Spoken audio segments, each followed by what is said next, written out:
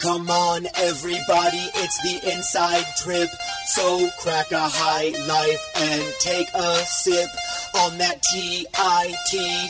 Get up and scream, and you can spell it backwards, you know what I mean. Your boy Brando in the house tonight, gonna lay it down smooth and keep it tight. When Ben Watson gets on the mic, you better get ready cause he brings the hype. It's about that time, you already know, that nasty trip, this nasty flow. The inside trip, that is the show. Don't wind up on your back, bro.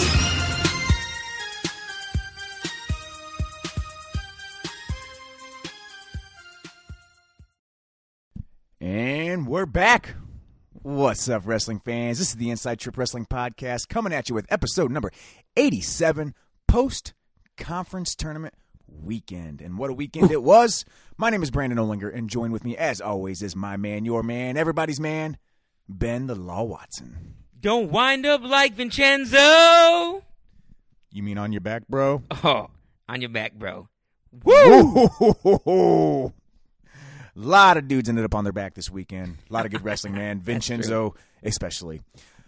Oh, how you doing, my boy? I'm doing great, man. Lot to digest. I felt like I just ate a freaking 6-course meal, and I'm just still digesting it, and I'm ready to shit it out on this podcast. That's an amazing analogy. All right, let's go with it. Let's shit it out on this podcast. Oh, man. I couldn't agree with you anymore. Listen, I think it would only be fair if we dedicate this podcast to all of our Penn State faithful. Listen, after the dominating performance this weekend by Alex Marinelli, we got to dedicate this episode to our Penn State fans. Got them. Hey, they finally won a Big Ten title. It took them a long time. In dominating fashion, too, I must say. Yeah, they did. They outdistanced Ohio State by about 30 points. Hey, them Buckeyes still look pretty good, though. You know, it wasn't a bad weekend for them. It wasn't a bad weekend at all. How about Minnesota, too? Minnesota looked pretty good. Home team, baby. But we were talking last week, and before we get to everything we're going to do, you know, we didn't know who was going to be the number 2 in the Big Ten. And I would pick Michigan. Man, did they not have that great of a weekend. You picked Ohio State smartly to edge out Iowa. They did more than edge out. They really showed, at least in this tournament, that they were the second-best team in the country. So we will get to all of that. That was a hell of a freaking weekend. Not just Big Tens, ACCs, Big 12s, EWLs, SoCon, Pac-12. What else am I forgetting? A lot of other conferences. EIWA. I mean, it was a weekend, buddy. I thought you said EIWLs. No. Did you say EWLs? EWLs, I was like, which one is that? All right, we're going to get to it all in just a bit. This is probably going to be a long podcast, fellas, so sit back, strap in, grab a beer or two, and get ready for a ride. But first, let's get that business out of the way. As I said, it's the Inside Trip Wrestling Podcast, episode number 87. You can find us on all your favorite social media platforms, on Twitter at The Inside Trip 1, on Facebook, The Inside Trip, that my boy Ben's been taking care of for old Granny Girdle. Yeah, Granny been liking my post. Yeah, she been liking something. Oh, We also got that Instagram out there, The Inside Trip. God, Instagram's hard to figure out, I don't get it. I'm supposed to take pictures of myself? Like, what's a story? What is a story? You told me the other day, like, check out this story on Instagram, and I was, like, poking around. I couldn't find it. I don't even know how to find a story. I didn't know. I suck, man, at Instagram. I'm sucking. My wife is amazing at Instagram. What I need to do is just ask her how to do it. So I've been asking, like, my friends, like, hey, yo, what are these stories? What are you doing here? How do you regram an Instagram? Is that even a thing? Is that even a thing? Because I don't know. Because we're gonna need to have a story for the NCAAs. Oh, we're gonna have a story. We need to stop fucking up and learn how to do this Instagram thing like the rest of the country. I got a teenage kid at home. I need to ask him how to. I don't even think it's because I mean, there's older people on Instagram. We don't know. I thought it was all selfies and you shit. be following grannies.com on Instagram? Oh, busted. All right, and as for the podcast itself, you can find us at all your typical podcast locations: Apple Podcasts, SoundCloud, Google Play, Stitcher, Spreaker, the Podbean, and what was that, Red Rocket? Rocket Pod. Oh, the Rocket Pod. Sorry, the Rocket Pod. I only listen to this podcast on Rocket Pod now. There you go. Do you really? No, not at all. I don't even listen to most of our podcasts. Same here. I'm pretty embarrassed about after they happen. I can't stand the sound of myself. So go out there, find the podcast, subscribe to it, download, listen, all that good stuff. And you know what? if you're feeling froggy, feeling up to it, give us a little rate and review. You know, actually, we got a couple new rates and reviews. You love these. You look at these all the time. I do. I like it because I think it gives, I want to know, like, do we suck? Are we completely worthless? Or are we actually doing something that people enjoy? We're completely worthless. Yeah, but I think we are doing something people enjoy. We did get one from David K. Didn't give the last name. Smart man, David. I wanted to shout him out. He gave us a great listen. Even though he's a Michigan homer, he still enjoys the podcast. So I really appreciate the thoughtful review he gave us, as well as my main man, Ahmed, I believe. And, he was really cool about indicating, hey, I really like this podcast because not only do you guys give a fun approach, for fans, kind of by fans, but at the same time, you also give a voice to, certain wrestling stories or programs that typically wouldn't have a voice. And I thought that was really neat because that's what we try to do. Because I want to hear those stories, man. As a wrestling nerd, I want to hear the stories of all the programs. In fact, I kind of want to hear the stories of the programs that are smaller more than the other ones because you hear the other ones all the time. But I want to hear how you build a program like George Mason. I want to hear kind of how you build a program like Duke or Cleveland State. And so I really like that someone else here enjoys those types of podcasts as well. So thanks, Ahmed, and thanks, David K. Really appreciate it. Seriously. No, I think that's great stuff. And, I mean, it's funny. I get asked all the time, one, why do you like women's wrestling so much? Or two, how did you get into following women's wrestling? And I'll tell you exactly how. We had Julia Salata on our podcast. It was one of our first guests, our first woman guest. Yes. And getting to talk to her and hearing her story, I was like, this is amazing. Because 9 out of 10 times you talk to a guy, hey, how'd you get started in wrestling? It's the same story. It's the exact same story, and that's okay. Been there, done that. Yeah. But I was hooked from the get-go, and then once you start actually watching the wrestling, man, it's just as every bit as fire as the men's wrestling. So anyway, yeah, great reviews there. Much appreciated. We really appreciate those guys. A couple of other things. Listen, man, you guys, and I say you guys, the fans, anyone on social media who follows us have been absolutely amazing with these T-shirts that we've been trying to get rid of. Crazy. Listen, as everybody knows, we put it out there on social media. We've talked about it on the podcast. We got T-shirts available, the Inside Trip Wrestling Podcast T-shirts. We got 2 color options. We got a vintage black option with a hot pink and teal that we're actually doing a fundraiser with. Shirts are $30. We're donating the proceeds to Wrestle Like a Girl. I cannot even begin to tell you how overwhelming the response has been. It's been absolutely insane. We're about sold out of the black men. We're almost sold out. It's crazy.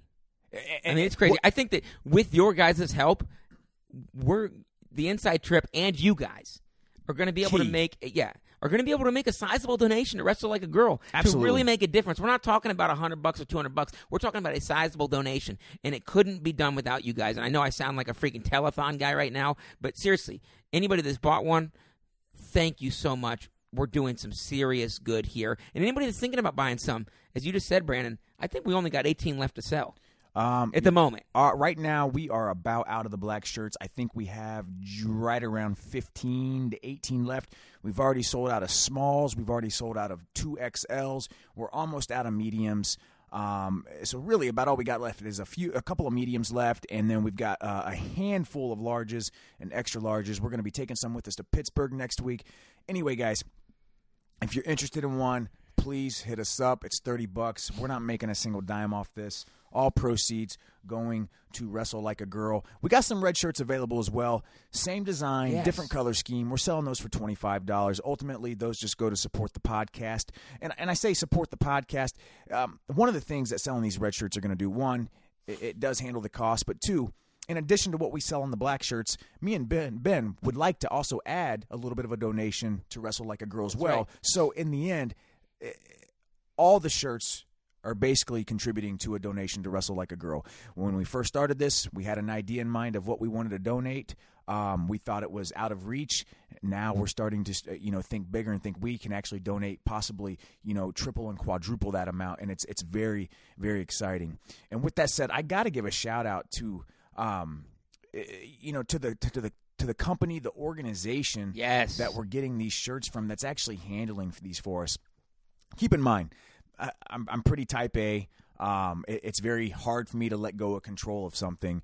And is that right? A little bit. Hey, Ben Watson didn't notice that. Shut up. A man who does a podcast with him every week doesn't notice that. He definitely type A, boys.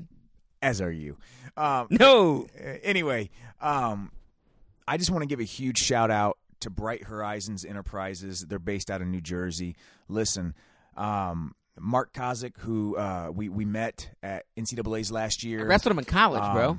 Yeah, you did wrestle him in college. Yeah, from East Stroudsburg. I think he beat me, to be honest with you. You know, he hit us up. He said his dad and him are part of this organization in New Jersey that basically, for a lack of better words, obviously, they help create these shirts. And their mission statement, let me just read to you their mission statement. They are a student-run organization that provides work experience to students on the autism spectrum with social and learning disabilities. Okay, they offer all different types of things, including 3D printed products, silkscreen apparel, et cetera, et cetera, et cetera. And ultimately what they do is they are essentially giving young adults on the spectrum or with learning disabilities the chance to have a work and social experience that will provide in helping them achieve a brighter future. And we just think that is an amazing thing. And ultimately, guys, just to sum it all up, by purchasing one of these black shirts, you're basically supporting two organizations, Wrestle Like a Girl and Bright Horizon Enterprises, because they're both doing great things. Yeah, and even purchasing the red shirts as well. You know, you're still supporting Bright Enterprises. Bright Horizon is Enterprises. I apologize. And you guys, this is so neat, man. You know, beyond the corny things that we say on this podcast, or the team dynamics where, hey, we throw shade at Penn State or we throw shade at Michigan. Guys, we're all part of this huge culture that is wrestling. And every dollar that you pay, minus the cost of the shirts, goes to something related to support wrestling. And this is awesome, guys. And so when I made the comment earlier that it's hard for me to give up control, like one of the great things about this company as well is essentially they've taken everything out of our hands. They are printing the shirts, they're packaging the shirts, they're mailing out the shirts to everyone who gets them. I mean, it's just an amazing thing what they're doing out there with these young adults. Ben and I couldn't be happier with the experience that we've had with them. So I just want to say thank you, Mark. Thank you, James. We appreciate everything. Can't wait to get that package in the mail this week. Oh, man. Shirts went to print last Friday. They said they look amazing, and they're going to start shipping tomorrow. So everyone who's ordered, shipping starts tomorrow. You should start to see your shirts, I would assume, by the end of this week into early next week, just in time for NCAAs. Cannot wait. We will also have some shirts on us for sale at NCAAs. Again, help us support a great cause. We appreciate everyone who's done so already. I'm wearing my vintage black shirt to work on Friday, and when my boss looks at me and says that's inappropriate, I'm going to tell him to fuck off. That's not going to happen. Yeah, okay. I'm going to wear it underneath my dress shirt and tie, though. There you go. And you think about it, right? Yeah. And my boss is like, why you got a black shirt underneath your dress shirt? I'm going to be like, sorry, boss. All right. One last thing. Hey, guys, look, it is that time of season, and time is ticking down. So if you haven't done so already, get your order in for your wrestling preview fan guide from Jason Bryant, the #1 preview guide in the industry. Go to wrestlingpreview.com/inside trip. You're going to get a $5 discount instead of $19.99. You get it for $14.99. Do you think that the #1 fan man, all around ladies man, needs a #1 preview guide? Because I already ordered it, and guess what I did? Did you just introduce yourself? Yeah, I used the Inside Trip promo, and I saved $5. So did I. We got ours. I'm pumped about that. Sorry, guys. I got really excited. All right, you ready to talk about some wrestling? No, I'm ready to talk to some wrestling. Oh. That's an inside joke for the people that have literally listened for every episode. All right, man. Let's just get on with the Big Ten wrestling tournament. We're going to hit on some others as well. Let's just get it out of the way. Penn State walked away with the title. They did so in convincing fashion. 157.5 team points. Exactly 35 points ahead of Ohio State. Dominating performance by Penn State. We expected it. The real race was for second place. Ben, you're right. Ohio State looked really good, much better than we probably anticipated. Yeah, read me off second, third, fourth, fifth, if you don't mind. Ohio State 122.5, Iowa 107.5, Minnesota 103.5, Nebraska 95.5. After that, it drops off to number 6, Michigan, shockingly 78.5. A team that beat Ohio State in a dual meet. Michigan, I believe, was one of only 2 teams in this tournament with a guy seated in the top 8. at every weight class. I think Ohio State was the other team. Yeah. I think that they're probably a little disappointed in the way they finished. But you know what? As we've seen with a lot of teams, that can light a fire under your ass. So I'm not counting Michigan out as a team trophy team at the NCAA tournament. No doubt about it. No, I agree with you right there. Look, the real fun in Pittsburgh this year is going to be the battle for the second and third place trophies. Right. Honestly, that's where the real fun is going to be. Who's going to? Well, because they're going to be a good team left out. They're absolutely Michigan, Ohio State, Iowa, Okie State.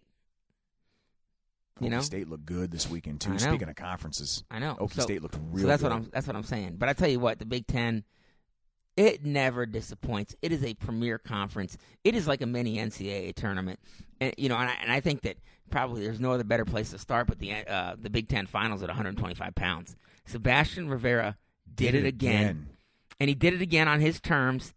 He didn't, it wasn't like something, we game planned them, and Spencer Lee's going to be able to beat him. Sebastian Rivera just wrestled him straight up and said, who's the better wrestler? And Sebastian Rivera is. It wasn't was. He is. He is. He is the better wrestler this year. And look, before anybody says anything, that was a legitimate hands to the face. If you're ever going to call hands to the face, that was a legitimate hands to the face call when Spencer Lee not only put his hand in Rivera's face, he actually used it to try to gain an advantage. That's right. Gain an advantage by shoving Rivera's face away to get out of an attack. Right. Okay. So Rivera was, I think, jacking up hooks or something of that nature, trying to set something up. And Lee put his hands in the face and pushed off those hands right onto the face. It wasn't one of those things where they were dancing and they were feeling each other out. No. And he puts his hand and it accidentally hits the face, or even he puts his hand in the face. This was a utilization of hands to the face in an attempt to avoid an advantageous position by Rivera, and that is a point. And it changed the momentum of that match. Yep, that's a point. Did that tie the match up? I can't recall, but I'm pretty sure. Did that tie the match up? I think that gave him 1-0 Rivera. I thought it was one. I thought it gave 1-0 Rivera. Man, okay. and I can't remember. But it's all right. Yeah, either way. Rivera winning that match in sudden victory. Listen, that takedown that he got when he legitimately bullied through Spencer Lee. Lee was deep. He jacked him up. Deep on like a kind of a double, wasn't it? It was some sort of shot. It was some sort of head outside shot. Rivera jacked him up, 2 underhooks, and almost like, wouldn't call it a pancake, but jacked him up and then lowered his level, finished on 2 legs, score. And, man, he looked good because you know what? Lee wasn't able to turn him. Lee wasn't really able to get a ride on him. I don't think he got a riding time point. And I tell you what. Is your wife cooking cauliflower again? I don't know. I don't know what we're having. I'm sorry. No, but anyways, Sebastian Rivera, I think he got 2 takedowns in that match. Well, he got the one in OT and he got the one in regulation. Yeah. And Lee got, I think, 1 takedown. I mean, essentially, Sebastian Rivera locked up the 1 seed with this performance this weekend. I think that goes. You have to give Rivera the 1 seed at the national tournament, and what that does is it puts two phenomenal guys, Nick Piccinini, the Big 12 champ, having an amazing season, who's already beaten Spencer Lee, and Spencer Lee, the returning national champ. It could put them in a position on the same side of the bracket. I'm not sure it does. I mean, I'm just saying could. Yeah, it definitely could. I'm not sure Spencer Lee's going to be your 3 seed, ladies and gentlemen. Spencer Lee could be as low as 5, legitimately. Wow. Right? That would be, I mean, if he's not the 3. Where's Ronnie Bresser with 1 loss this year? To Rivera. True. That's it. 1 loss to Rivera? Probably the 3. I give him the 3. And you Jack give him the 3 over Mueller? And Jack Mueller's undefeated. Majored Sean Foss in the finals this weekend of the ACC's 10-2 too. So here's the thing. 10-2 as well. Here's the thing. Regardless of if you would seed Mueller over Lee, regardless, I think that there's no way you can't seed Bresser over Lee. I agree. And you know what? Once you said that, yep, it's all clicking. Which puts Lee on the same side, unless he's the 6 somehow. Unless somehow you pop Vito Rouge out in there. No way. He didn't even win his conference. Right. So I think that neither did Lee. I think you put Lee at the 4 or the 5. And I'll tell you what, if he gets, he's going to have Bresser in the quarters, a dude that's beating him. In the quarters, baby. Not if Bresser's the 3. No, I think Bresser. If Bresser's excuse me, he's going to have Mueller in the quarters. Right, he's going to have Mueller in the quarters. Yeah, sorry about that. Sorry about that, guys. All I know is, I mean, I don't know. I mean, Lee not winning this match really it makes seeding extremely interesting come next week because who would have thought at the beginning of the season that we would have saw Spencer Lee possibly at the 4 or 5 spot at this tournament? And I think you will. I don't think there's any way you can seed Lee over Bresser. No, you can't because Bresser has 1 loss. It was Rivera. Right. He's got 3 losses. 2 to Rivera. 2 to Rivera and 1 to Piccinini. Yeah. Piccinini's your 2 seed. You can't. I mean, Piccinini or Rivera is going to be the 1 seed. Piccinini's your 100% too. Piccinini's your 100% too. Now there'll be an argument of whether or not Piccinini is deserving of the 1, and I think it's a fair argument, right? Like I think it's something that needs to be brought up. It needs to be something that's at least discussed. The great thing about in the this, end, though, Rivera's the guy. And the great thing about NCAA seeding, where like with your conferences, there really is no criteria. There is a mathematical formula that's used for this. Right. So there's an actual, code that they have. And I think, Alex Steen is one of the few guys that's pretty much got the code cracked.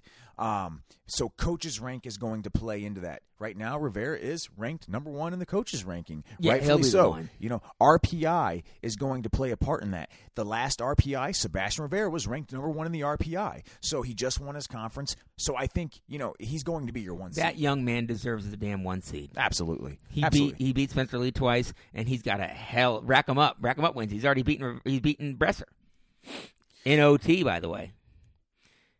So this is going to be a crazy weight class. We're going to see a Mueller, freaking Lee quarter, Mueller or Rivera semi. Oh, buddy, I'm getting fired up for NCAAs right now. But I tell you what, go ahead. One of the biggest surprises in this who I weight like? class? One of the biggest. Elijah Oliver. Oh, my God. That dude said, right off the bat, how are you going to pin Moisey in 18 seconds? Oh, my God. That dude said, I'm a senior. I'm a 3-time qualifier. Holy shit, I better decide whether or not I want to be an All-American. Because that dude came back and he took 4th with some good wins. And not only that, but, 4th in a really tough Big Ten conference. Now, I know he lost to Russell 6-0. Let's be honest. Russell's a really consummate guy, right? Russell's a guy that he beats every guy he's supposed to, and he loses to every guy he's supposed to. I'm not sure he's ever really pulled an upset, and I'm not sure he's ever really gotten upset.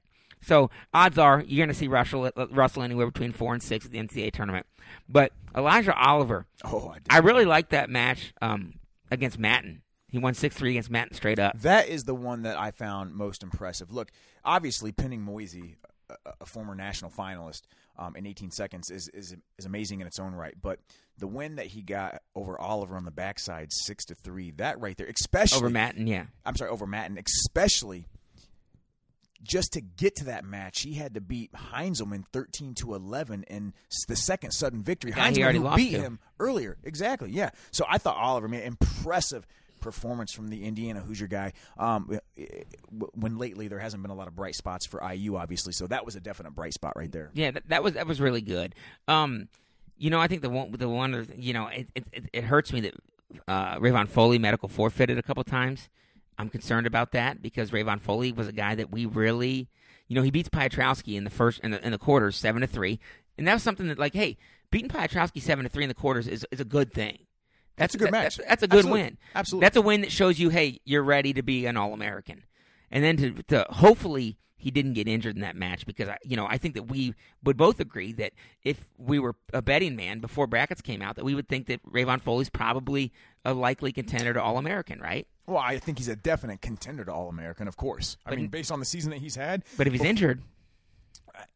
Exactly. I mean, you don't know how injured he is, what the extent of that injury is. We're seeing a lot of guys medical forfeit in the conference tournament, man. And it ain't even just this year. That's surprising to me, especially when they take conference tournament finish into consideration for seeding. I'm sure there's different reasons for every situation, but at the end of the day, the conference tournament is all about one thing, just getting there to qualify, get your spot in that bracket at the national championships and try to get there healthy. So I can understand it in a lot of situations. There's a lot of situations that are head scratchers, which we'll probably get to later. I'm sure we will. But yeah, 133, man. Okay, you want to do the 133? I think that was a pretty neat weight class. Suriano looked like a freaking warrior at the end of this tournament. I mean, his face looked like raw hamburger in his post-match interview after he just, controlled Buckeye Luke Pletcher. who surprisingly made the finals. Right. Well, look at who Soriano had to go through. He looked like a man on a mission. Okay. I picked Lezak. Maybe it was a little contrarian pick, but you know what? I made the pick over Soriano here in the quarters. Soriano went out there and put some work on him. 9-2. He did get turned for 2 points, but that's it against the real dangerous guy on top. And then we said, we got that rematch, right?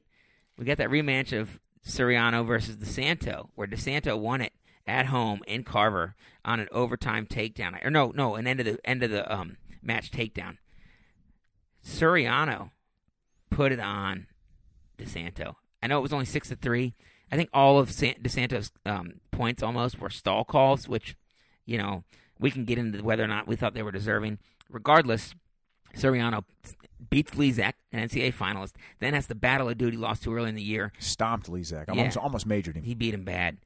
Beats DeSanto, a dude that just won't stop coming. That's where he really started getting his face beat up. The surprising thing to me is, like, how often do you see DeSanto this year just look lost?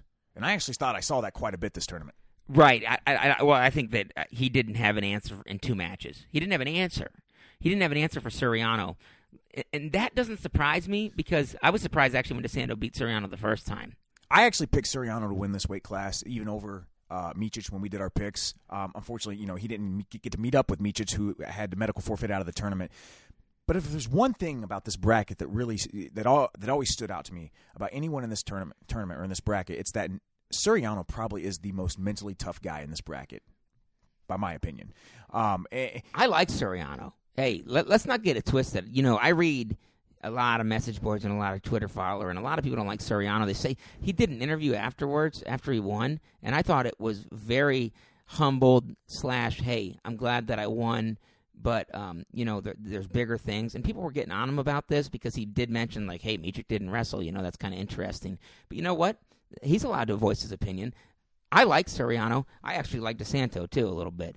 But the reason why I'm saying that, I said that because I'm not surprised by how well he looked this weekend, going out there and beating a former national finalist like Lezak 9-2, flipping the script on DeSanto, who beat him earlier this year. And, I really liked him to win a rematch with Micic because I feel that that's how mentally tough that a guy like Soriano is. He's got the mental fortitude to navigate through this tournament, this bracket, in this conference, and do what he did. And as far as the post-match interview, I'm sure he was very disappointed that he didn't get that rematch with Micic. Right. Okay, that's fair.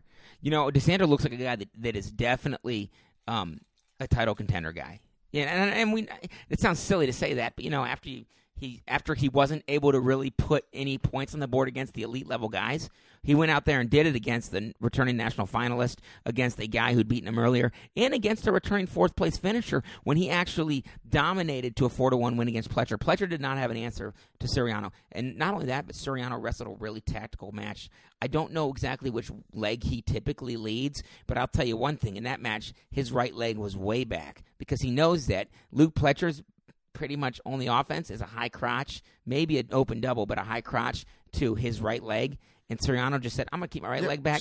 Luke Pletcher he didn't have a clue how to score on Soriano. And I don't even think. Look, Soriano's head hands defense is probably some of the best in the country, some of the best at that weight class. And I even mentioned to you when we were watching the match that regardless of what's going to happen here, I don't think that Pletcher has the offense to get through that type of defense from Soriano. And once Soriano took that leg away, there was nothing for him. Right. And as soon as he had to score off a Soriano shot. Right. As soon as he got that takedown early, I was like, it's a trouble. I was like, maybe you push it 1-1 going into the third. You got a chance off a counterattack. And he didn't. But I tell you what, though, Pletcher. Let's not dog Pletcher too much. He avenged a loss as well in a really great match against the young, tough freshman Roman Bravo Young. This time, unlike their dual meet where he couldn't score, this time he took him down twice. One with that really nice high crotch lift, which he almost took him down with in the dual meet. Finished it for 2-2, and then he was able to take him down again late. And I think that shows you a little chink in the armor of Bravo Young. That Bravo Young is a great, great counterattack wrestler, but when he's forced to actually attack because he's down, he's a lot more predictable. No, I think it's a great point. I think it's a great point right there. Stop his shots. So that was a great match for Luke Pletcher, and I think Luke Pletcher did himself a lot of favors by making the finals here. He's probably now, instead of being the 10-12 seed, probably looking at a 7 or 8 seed, and I think that's going to give him better draws in a really tough weight class. Another story, though. Got to go Lezak, man. Oh, okay. I was going to go Micic, but yeah, let's talk them both. Again, you got to go Lezak. I mentioned Lezak. Postseason Lezak is always different than regular season Lezak. And I think you saw that again this weekend. Granted, he did lose big to Suriano. That's okay. Suriano is a national title contender. But Lezak, again, going out there and avenging that loss to DeSanto that he took earlier. Bad loss. When DeSanto, really did some nasty things to him, at the end of that match and after the match. And it was a bad beating to begin with. Yeah, I think it was like 6-0 or something like that. It was bad news. But Lezak not only avenges the loss, he beats him 6-2, and I think at one point in time, you could see the score clock for that match, and there was almost 4 minutes of riding time over there. Lezak was just working him from the top position. Like a dog. It's going to be interesting to see where they seed him at the national tournament as well. He's another guy, wrestles great in the postseason, can make a run. I feel like him and Pletcher are going to wrestle early on. They're probably going to be like 1 seed below each other, and they're going to probably wrestle early on. 7-10, 8-9 maybe? Yeah, something like that. I think 8-9 might be the damn call right there. I don't know. I would not be surprised, man. I would not be surprised at all. But, DeSanto, we're kind of saying, he got beat up. But, he did put it on Roman Bravo Young. Now, I know it was 12-8. Roman Bravo Young kind of stormed back late, but that was a nice win. I know from a lot of people wanted to watch that. So let's not sit here and pencil DeSanto out with that nice win. No, look, Ben, I would expect DeSanto to beat RBY based on this season's results. I would absolutely expect that. I think DeSanto is bigger. He's more physical. Okay, and he's got a great gas tank, and he's just going to constantly get after you. So I expect him to beat a guy like RBY. He got RBY or DeSanto carried him like 3 times in the first period. Man, like, oh my goodness, scout a little bit, guys. Do you realize that DeSanto? DeSanto has a carry, right? Yeah, jeez, it was shocking. Last thing, Micic, I think that I don't know what his injury is, but I'll tell you what, it's got to be a real injury because you don't give up the chance to have the number 1 seed at the NCAA tournament if you're not injured, right? And then again, why even wrestle? Why not step on the match and then immediately forfeit like people have done before? Because he wrestled, he won a match 9-4. And then he forfeited out. Maybe he tweaked it. Maybe he tweaked something. He could have tweaked something. Either he injured it in that match. Maybe he had a lingering injury this season and it just got tweaked. Don't know. But again, it goes back to what I said earlier, man. Ben, what's the most important thing about conference tournaments? Getting your qualification. Yeah, but he had the chance to be the 1 seed at the NCAA tournament. Understood. But you get your qualification and get to the tournament as healthy as possible. I think that's the most important thing. Yeah. And I guess what I'm just saying is that makes it. This isn't some cautionary forfeit. This is a real medical problem that he has. I agree. I think that you can absolutely make that assumption based on what's happened this weekend. If it was precautionary, okay, then maybe you make the finals and you don't wrestle. But you gave up a loss against the guy you beat 14-2, or you gave up a forfeit against the guy you beat 14-2 earlier in the year, and then. You had to have given up the number 1 seed, right? There's no way he's going to be the number 1 seed. I think it's going to be fixed now. I think based on the again going back to what we said earlier and that seeding code or equation, based on what I've seen from Alex Dean on social media, that Dayton Fix has the criteria for the number 1 seed. Now Micic might have an argument for the 2-3, even with those medical forfeits. We'll see. It'll be interesting. The thing the thing about that is. That I don't like, and it's so hard to manage, is that let's say he really does have a serious injury. Should he really be given a high seed at that point? It's like if it's that serious, it's going to screw something. Oh, he got a serious injury. Now, we ain't going to disclose what we know on this podcast, and I'm sure that other people. I'm sure there's going to be some rumors out there, but dude's got an injury that's legitimate that he's been battling. So, and it's an injury that. He's wrestled really well already with it. He's had that injury, and he's still been able to wrestle really well. So, maybe he did aggravate it later on. But and again, this is all just kind of what we hear from the grapevine. Maybe he's completely healthy, but I doubt it. considering what he did at Big Tens. Truth be told, I think you want everybody to be as healthy as possible.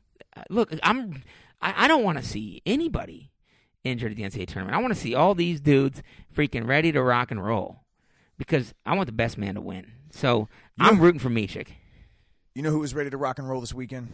Joey McKenna. Joey effing McKenna, baby. What did we say? Do people not want to listen to us? He looked good. He looked real good. I thought he looked really good, except for, I'd say, 2 minutes of that Lee match. I mean, Lee's a tough competitor. Let's dang, not get bent. He's good. He's really good. His pace is amazing. He's better than he was last year. Oh, yeah. Well, of course he is. He's good, man. He's extremely good. And I would not be surprised if Nick Lee, before his career's all said and done, doesn't win a national title. He's that good. Yeah. Oh, it's going to happen. God, McKenna's going to have to see him again at the MTA semis, likely. That's a match that worries me. This year, I wasn't thinking that match would worry me. I thought that last year was actually too close. But, McKenna was wrestling so well. Guys, this can be a nail-biter each time with no guaranteed winner. But you're right. McKenna did end up getting the job done. The biggest thing was he was able to take Lee down twice in the first period. And not only that, but he was able to ride him out on the second one to make it go 4-1 into the second. That's huge takedown right out at the end of the period.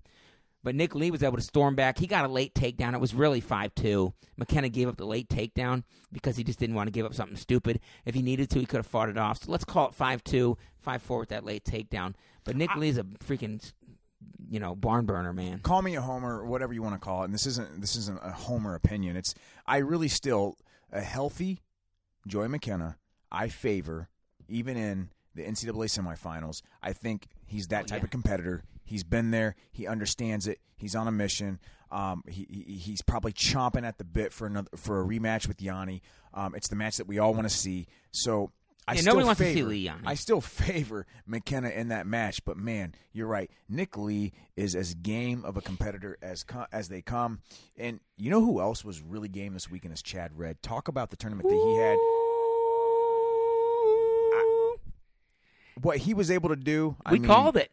Yeah. We said the Chad Redd, dude. We were like, yo, don't sleep on this Chad Redd, dude.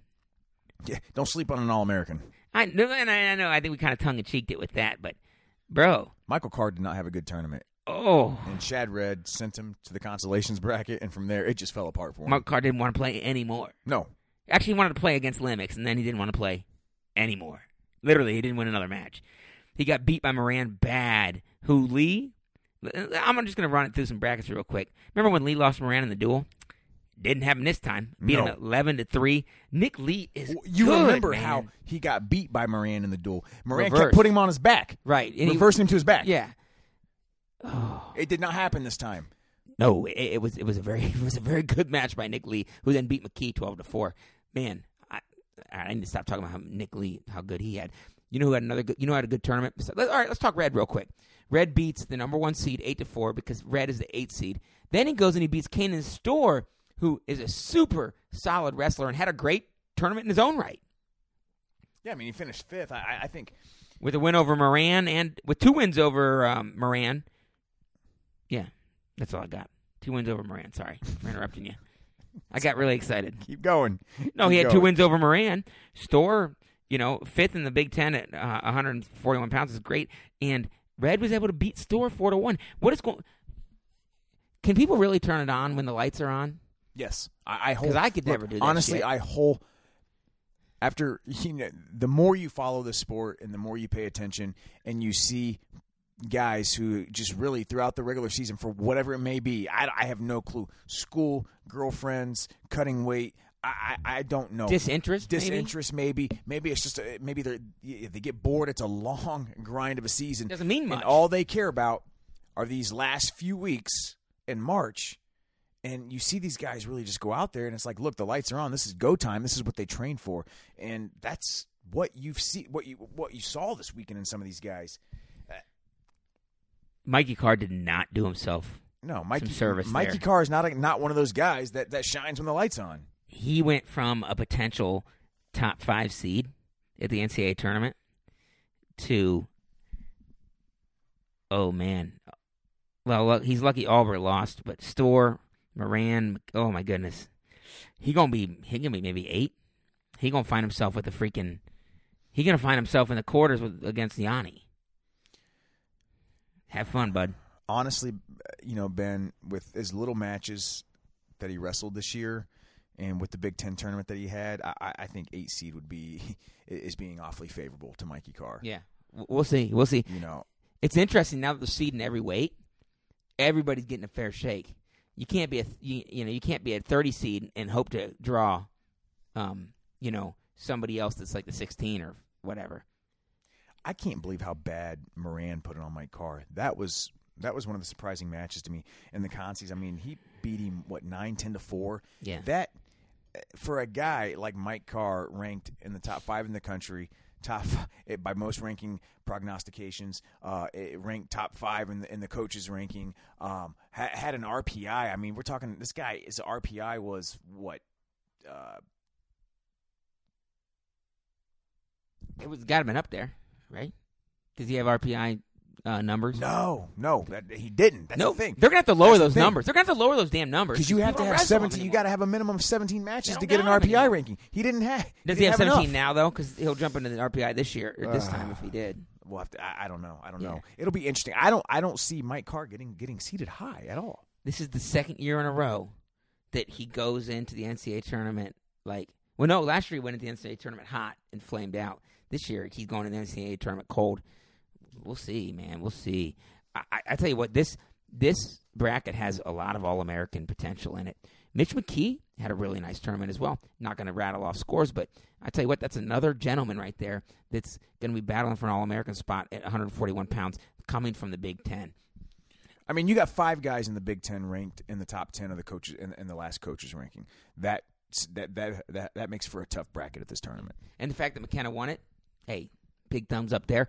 And that's probably pretty much just guarantees. Let's be honest. Let's talk.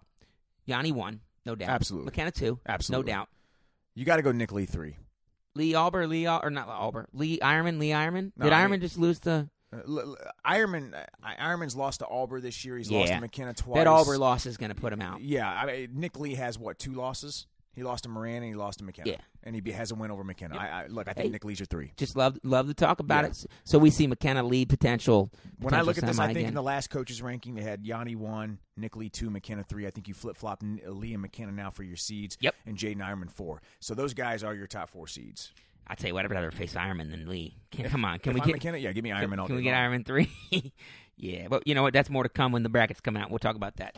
141 was a great weight class. 149, man. Not quite the firepower, but I tell you what, the finals did not disappoint. Jesus. I mean, Micah Jordan had momentum.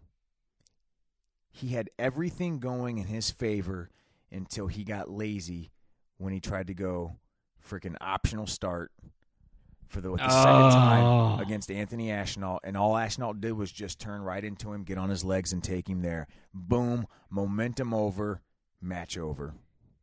And even after that, he was able to, after he got reversed, he was able to get out and get in on a leg and still, right? Wasn't he able to get? No.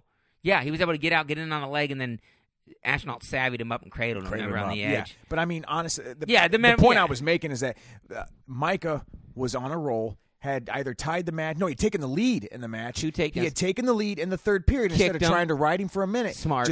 Smart. Kicked him. Keep going. He got lazy. Ashnault all he did was just turn right into him. Just crawled, grabbed his legs, and took him down. I mean, that is heartbreaking. Michael, what the fuck were you doing, man? When you're going to let somebody go, don't be lazy about it. Okay? One, the match kind of went like we thought it was going to go because I said it was going to be a close match, but because of his bottom deficiencies, he's going to lose by 1 point or whatever. He didn't take down. Wasn't able to take down, wasn't able to get out on Ashnault. Ashnault also took him down earlier in the match. Micah battled back, much like the first match, took him down at will, those two takedowns. Great finishes. And I'm like, he going to get another one.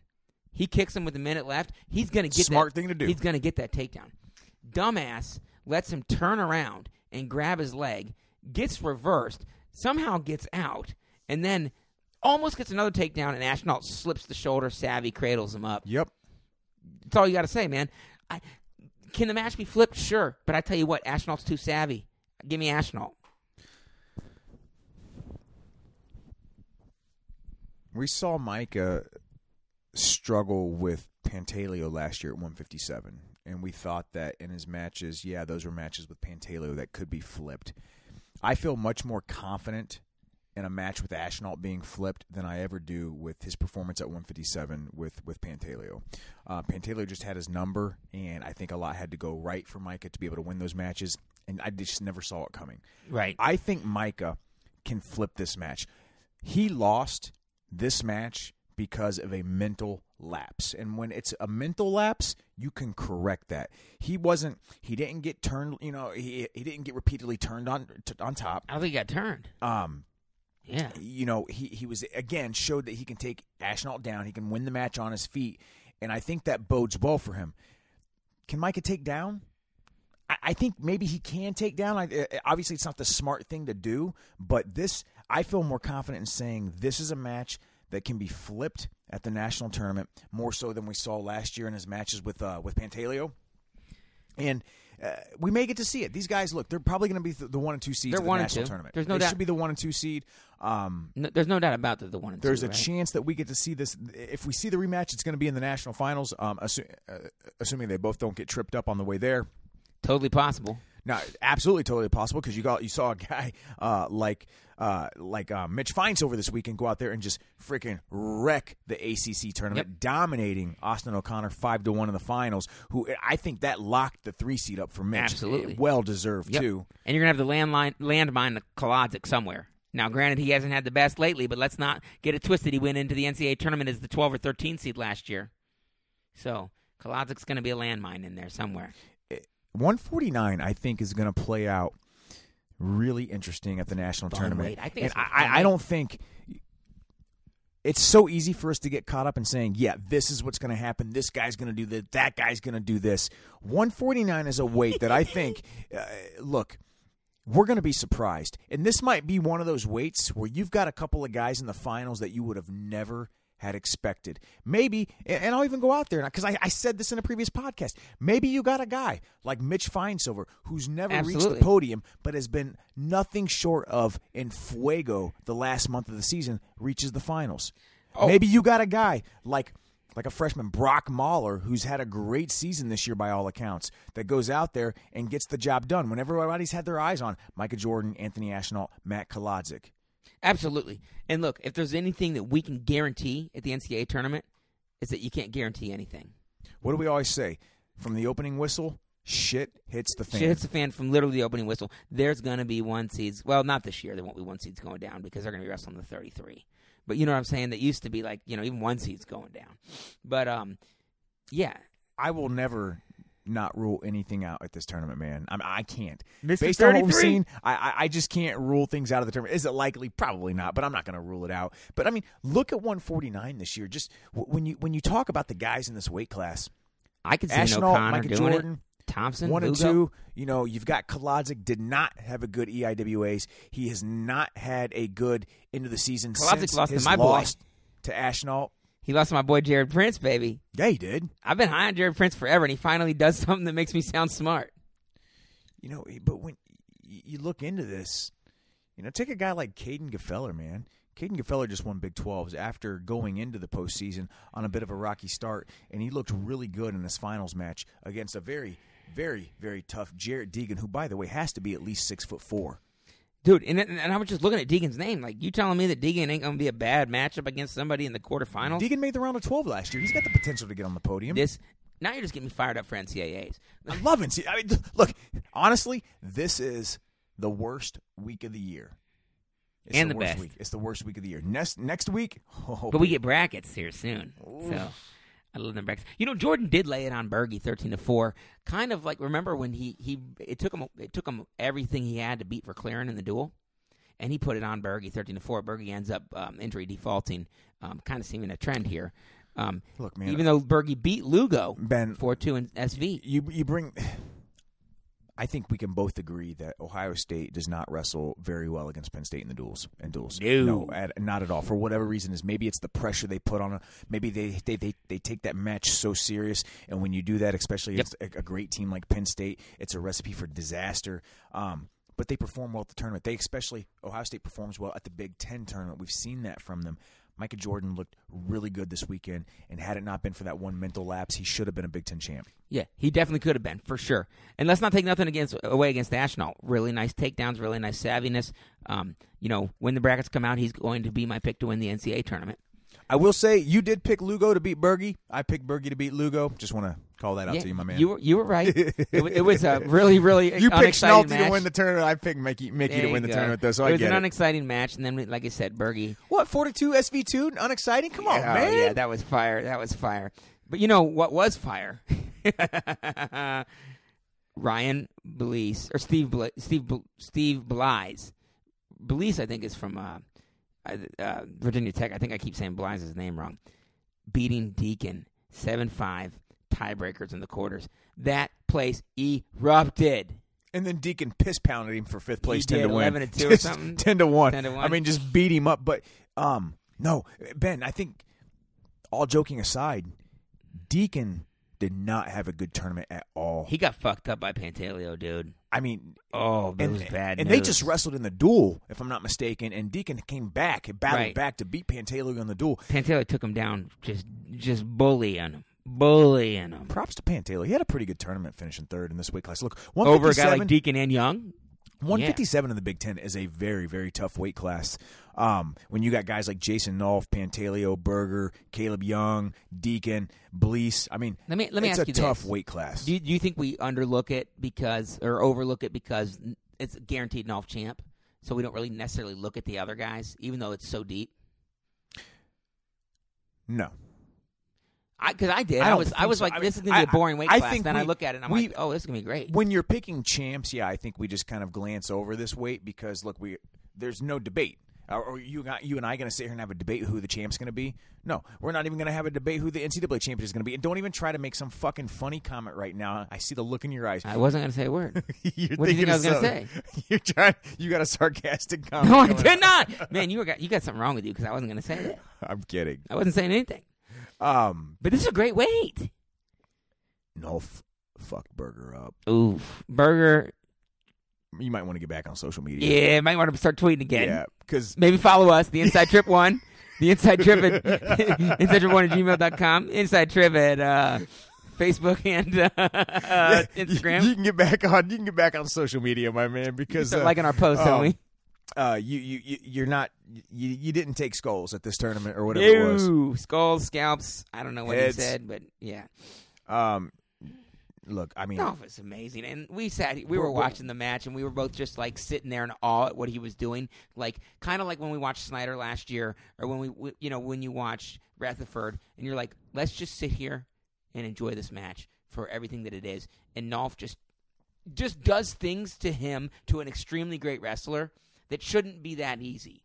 You know, it's funny, when you and I were watching the finals together, and we were talking about Jason Nolf, and Jason Nolf has this really, really spectacular attack where it's basically from like an overtie shuck situation where it's like a foot sweep. The foot sweep. He hit that in the semis against Pantaleo, I think, and it was just gnarly. It's nasty. And ever since that match, ever since we talked about it, I've been thinking about there's been guys that we followed in college wrestling that just have these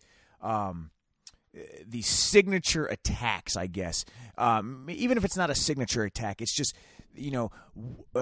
one attack that a guy is known for, and that's how I will always remember Jason Nolf, one of the greatest college wrestlers ever to step on the mat. We are privileged to get to see what he has done the last 4 years, and we are privileged that we are going to see live in Pittsburgh him go away as probably a 3-time national champ. But I will always remember him for that overtie shuck to a foot sweep because he's hit it on so many elite level guys. And it's not a conventional takedown. It's fucking it's dirty. The only person that hits it better than him is Helen Maroulis, to be honest with you. And let me tell you one thing right now. You want to know why Nolf loves us? Because he listens to us. Because he always keeps a foot sweep in his back pocket. He always keeps a foot sweep in his back pocket. You always got to keep a foot sweep in your back pocket. You got to keep a foot sweep in your back pocket, ladies and gentlemen. We've said it on this podcast multiple times. But, enough belaboring on Nolf. I can only stomach that so much. How about Caleb Young? Yeah. In a weight class. Okay, I'll talk about him. You've got Nolf, Pantaleo, Berger, Deacon, round of 12 guy like Blease.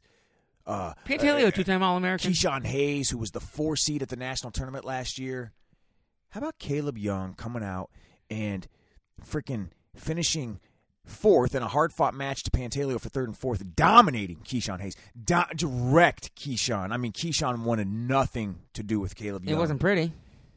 What a good tournament for him, man. Here's a guy that last year wrestled from anywhere between 174, 165. This year they got him down all the way at 157, having a fantastic year. And I think this is a guy that can definitely get on the podium next week. So Young lost Pantaleo on the top side 3-2 as well.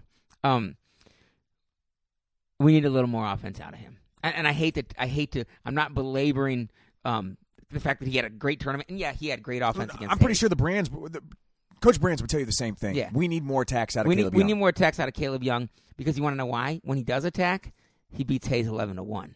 When he doesn't attack, and now look, Pantaleo is my height. You know, it's probably hard to score on him. But I think if he attacks a little bit more. Pantaleo is a little taller than 5'2", my man. I'm 5'6". I think if Caleb Young attacks a little bit more, I like him as a top 6 guy. I really do. I don't disagree with you. I don't disagree with you. I think Caleb Young is a guy that the most important thing for Caleb Young, in my opinion, is confidence. Confidence.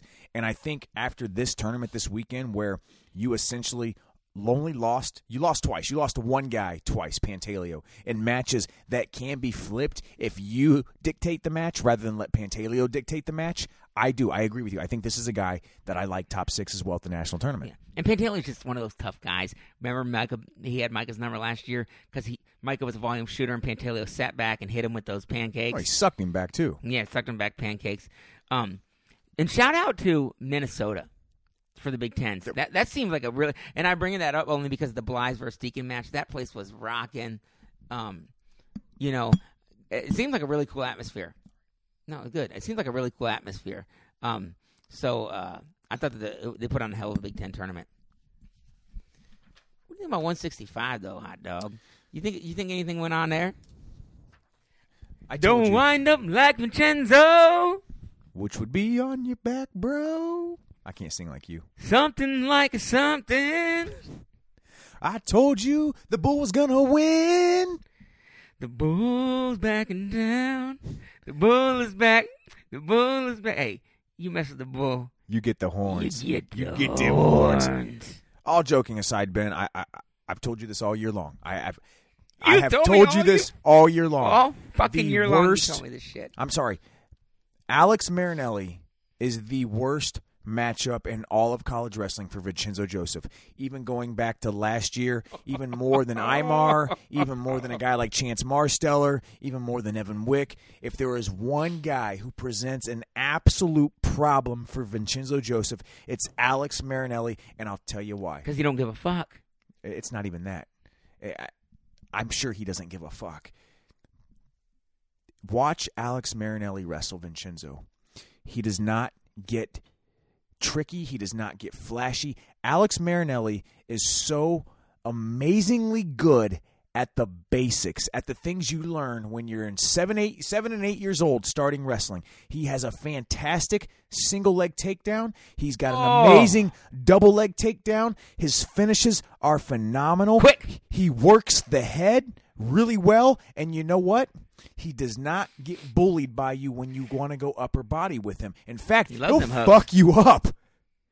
He finishes quick. It's a bad matchup for Vincenzo, guys. I'm telling you right now. The reason why is because, look, Vincenzo, if you want to bang, Marinelli's going to bang with you, and he's going to bang harder. Better. He's better at that. Banging. Absolutely. You get to his legs, Marinelli has great hips. He can defend those legs. Yeah. He gets to your legs, his finishes are too quick. Amazing. Why do you think he beats Evan Wick? That post single that he has, guys. I'm getting chills. Yeah. That post single that he has, where it was so nasty, he hit it right at the beginning of the match, and the Penn State coach was like, "Oh shit, we're about to get taken down. Throw a brick." There was hands to the face. No, that was not hands to the face. That was a big ass club. That was a club. He clubbed Vincenzo so hard with that right hand that Cale Sanderson freaking blinked. He went blind for a second and threw a brick.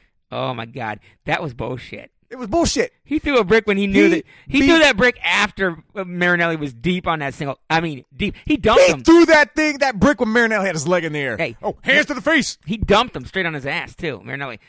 And Marinelli didn't give a shit. You think that bothered him? No. He said, I'm going to get on that again. Now it's my turn to stand up. Yeah. The best post-match interview I saw all weekend was Alex Marinelli when they were interviewing him. He said, you know what? Class guy. The match was won on my attacks, not his attacks. Why do you think he said that? And why did he say that? Because last year, everybody thought, oh, Marinelli got lucky because Vincenzo tried to inside trip him and Marinelli bear hugged him to the mat. No.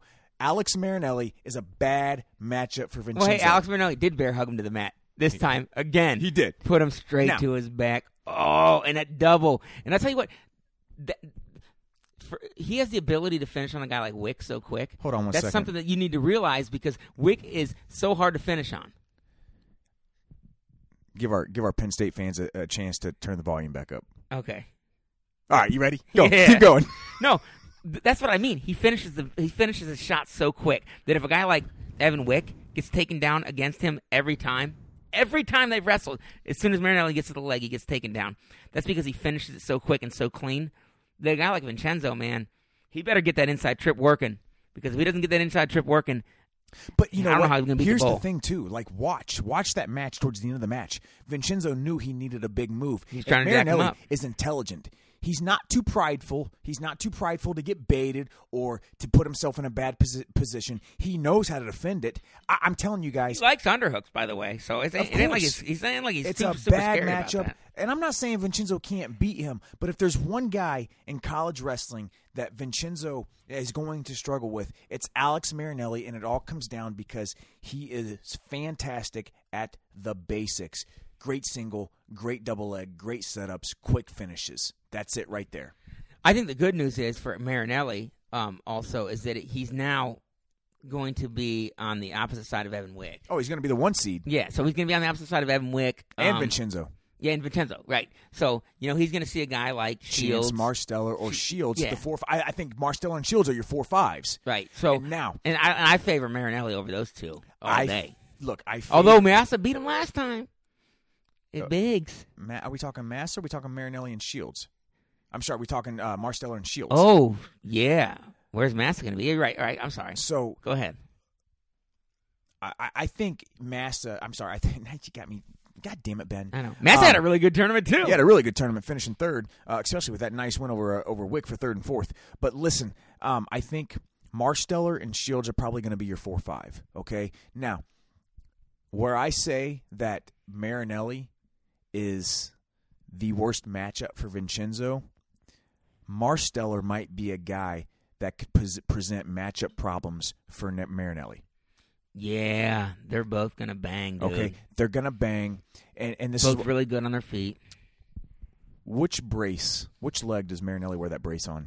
I think it's his left. Is it his left leg? Yeah. And if I'm not mistaken, isn't Marsteller a lefty lead with a great lefty high crotch? Yes. I'm going off of memory, so I think I'm pretty if sure that's you're right. if that's the case, I think that poses some matchup problems for Marinelli. But I'll tell you what, the way Alex Marinelli is wrestling right now, give me him all day long as a national champ. Oh, I'm picking him. I'm picking him all day. No, you can't. You pick Vincenzo. You already did picks. No, we did picks earlier on, but now you're allowed to do picks for the NCAA tournament now. I'm kidding with you, man. And we'll talk ad nauseum about that once we get the brackets out. But besides that, shout out to Massa. This is basically bar banter right now. Right. We're just getting excited. Hey, shout out to Massa with that 2-1 win over Wick. It's a nice win. little win there. Big That's going to help win. him out. I don't know what they're going to seed Wick now. Well, he's got a couple losses now, hot dog. He got a couple losses to Marinelli, and he got a loss to Massa. Marsteller only got 1 loss. Well, look, I mean, Wick has 3 losses, right? Yeah, Marcel has 2. He has lost to Shields. Where's Shields at in this? Could Shields potentially get the 3? Shields could potentially get the 3. It's not out of the realm of possibility. Look, when you look at the coaches' rankings, the last coaches' rankings, Vincenzo 1, Marinelli 2. I think you flip-flop those guys, all right? Of course. All right. Evan Wick was 3, Josh Shields 4, Marsteller 5. I think you got to go Shields 3. So After that loss to Massa. I think you go Shields 3, I think you go Marsteller 4, and I think you go Wick 5. So there you go. Now all of a sudden, you got another damn freaking But now you've got potential. What that does is that puts Marinelli, Wick, and Marsteller on the same side of the bracket. That's what I mean. Yeah. And then I don't think Marinelli's pumped about that. Then on the other side of the bracket, you've got Shields and Massa and Vincenzo. I think Vincenzo's pumped about that. I think Vincenzo's like, I'd rather. You think Marinelli's worried about having Wick on his side of the his side of the bracket? I think if I'm Vincenzo, I'm happier about a dude I just pinned. At the Big Tens as being your potential guy. Or, well, he did have a tight one with Marsteller, but I mean, look, I think that he's cool with it. I think he's cool with avoiding Wick. I think Marsteller's the 4, Ben. I think Marsteller is the 4 seed. I think you got Marsteller and Wick at 4-5. I think you've got probably Massa and Shields at the 3-6. We're gonna see Massa Shields. God, that's gonna be great. Yeah, but here we are. We're just talking about Big Ten. I mean, you still got guys like a Mekhi Lewis. Mekhi. I mean, honestly, look, we say we're just talking about Big Ten, but at 165, the Big Ten pretty much runs the top 10. Yeah. I could see Mekhi sneaking in there because you know he's had a who's pretty good getting season. Fucked at 165? Who? Whoever draws Joe Smith in as possibly seeded in the 30s because he's 3-2 at 165 with no quality wins. Well, He I mean, finished if he's seventh at seeded the Big 30, he's going to have the 3 seed, which means that I don't see him beating a 3 seed. You don't think Joe Smith can beat Josh Shields? Oh, all right. Now we're talking, hot dog. I mean, think about this. That's a nightmare. Think about this. Chandler Rogers was 11th in the last coaches rankings at 165. All right, when you look at the RPI at 165, sorry, I'm getting there.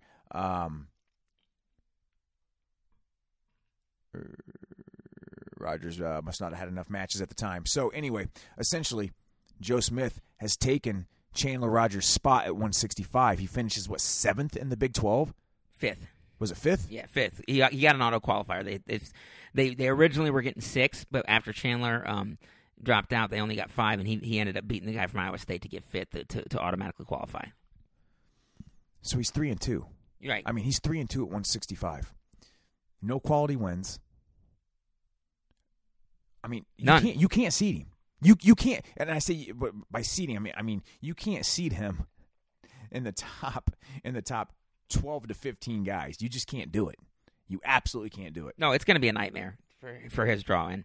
But you know what? That's you reap what you sow, John Smith. That was the decision that you made. That was a dumb decision. I think it was a bad decision. We've talked about that ad nauseum, decision. baby. Add the fucking nauseum. We've talked about bad decision. So, but Joe Smith is also a guy that can ball. I mean, he can get on fire and he can beat somebody good. So imagine getting the 3 seed at the national tournament and drawing into a guy. Having to face a guy. And that's not fair. That's not. And you know what? Fairness is what seeding is supposed to do. It's supposed to balance the bracket. You're not balancing a bracket that way. He's 3-2. I know, but you're not balancing a bracket that way. That's my opinion. I don't know. Let's go 174. Yeah, not really, in my opinion, a ton to really get into here. Mark Hall did what he was supposed to do. He beat Miles Amin 3-2. Same scores they wrestled in the duel. He got it done. He played the freaking recorder afterwards. That was stupid. That was awful. That was now, I will appreciate the fact that they raised money. Yeah. I do. Look, you I hate and I, to say it. We've talked to, yes. It was nerdy, though. Yeah. It was dumb. I mean. Do it some other way, maybe. Yeah. I appreciate anybody that's trying to raise money for a fundraiser. We take get it that. back. Take that back. It was Ben. awful. Take that back. It was dumb. I mean, he could have played. I knew when he pulled it out. I kept saying to myself, "Don't play hot cross buns. Don't play hot cross buns. Play something cool. Yeah, at least call it 3 blind mice. Don't call it hot cross buns. At least call it 3 blind mice. Play 3 blind mice. I mean, it's the same song, just call it something different. Damn it, Hall. Damn, that was a good one. God, you suck, Hall. To me, he looked good. The nature of this bracket, Skatska. Skatska's looking like a guy who could potentially get on the podium Dude, now, hot dog. Skatska beats Labriola. He beats Liddy. He beats freaking Labriola twice. He beat Labriola twice. That's 2 dudes that were ranked above him in the latest rankings. Skatska, guys. This is a former Indiana Hoosier. By way of Michigan, not Michigan the college, but Michigan the state, who transfers to Minnesota and just so happens to finish 3rd in the Big Tens at 174 pounds. He, my friend, helped himself out immensely going into next week. I think he set himself up for definitely a top 10 seed. For sure. for sure. Just looking at it, he was like I said, ranked 13th behind Leidy and behind Labriola. He gets did he beat Labriola twice? Once in overtime when Labriola needed a late takedown just to put it into overtime. You remember that match? Yeah. And then Skatska got it done there, and then he beats him 4-2. Look, Skatska in the last coach's ranking was ranked 9th. All right, so already in the top 10.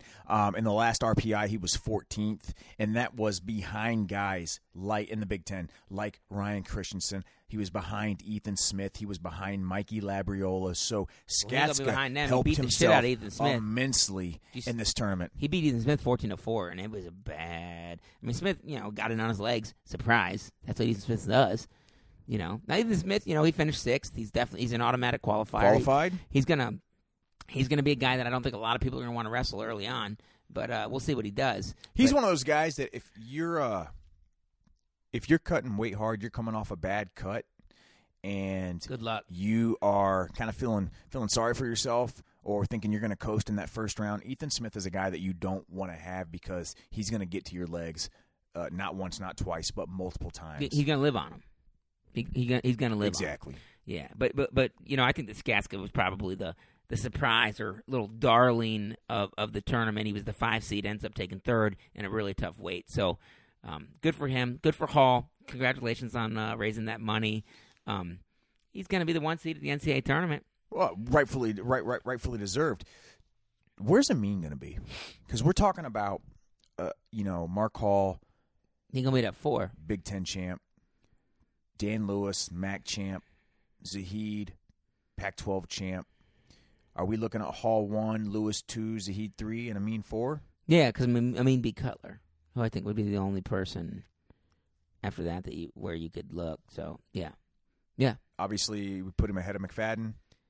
Yeah, I think McFadden had a real bad loss to Joe Smith earlier in the year. He did. Really. No, that's good. Good point. No, he did.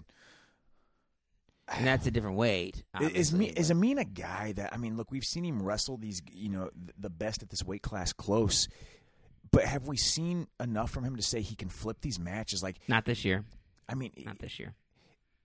It's like he's always at the last second in on a takedown against a guy like Mark Hall to win the match, but can never just get it done. Right. I think he's going to take 3rd this year. I think that he's probably, I think he probably beats Dan Lewis for 3rd.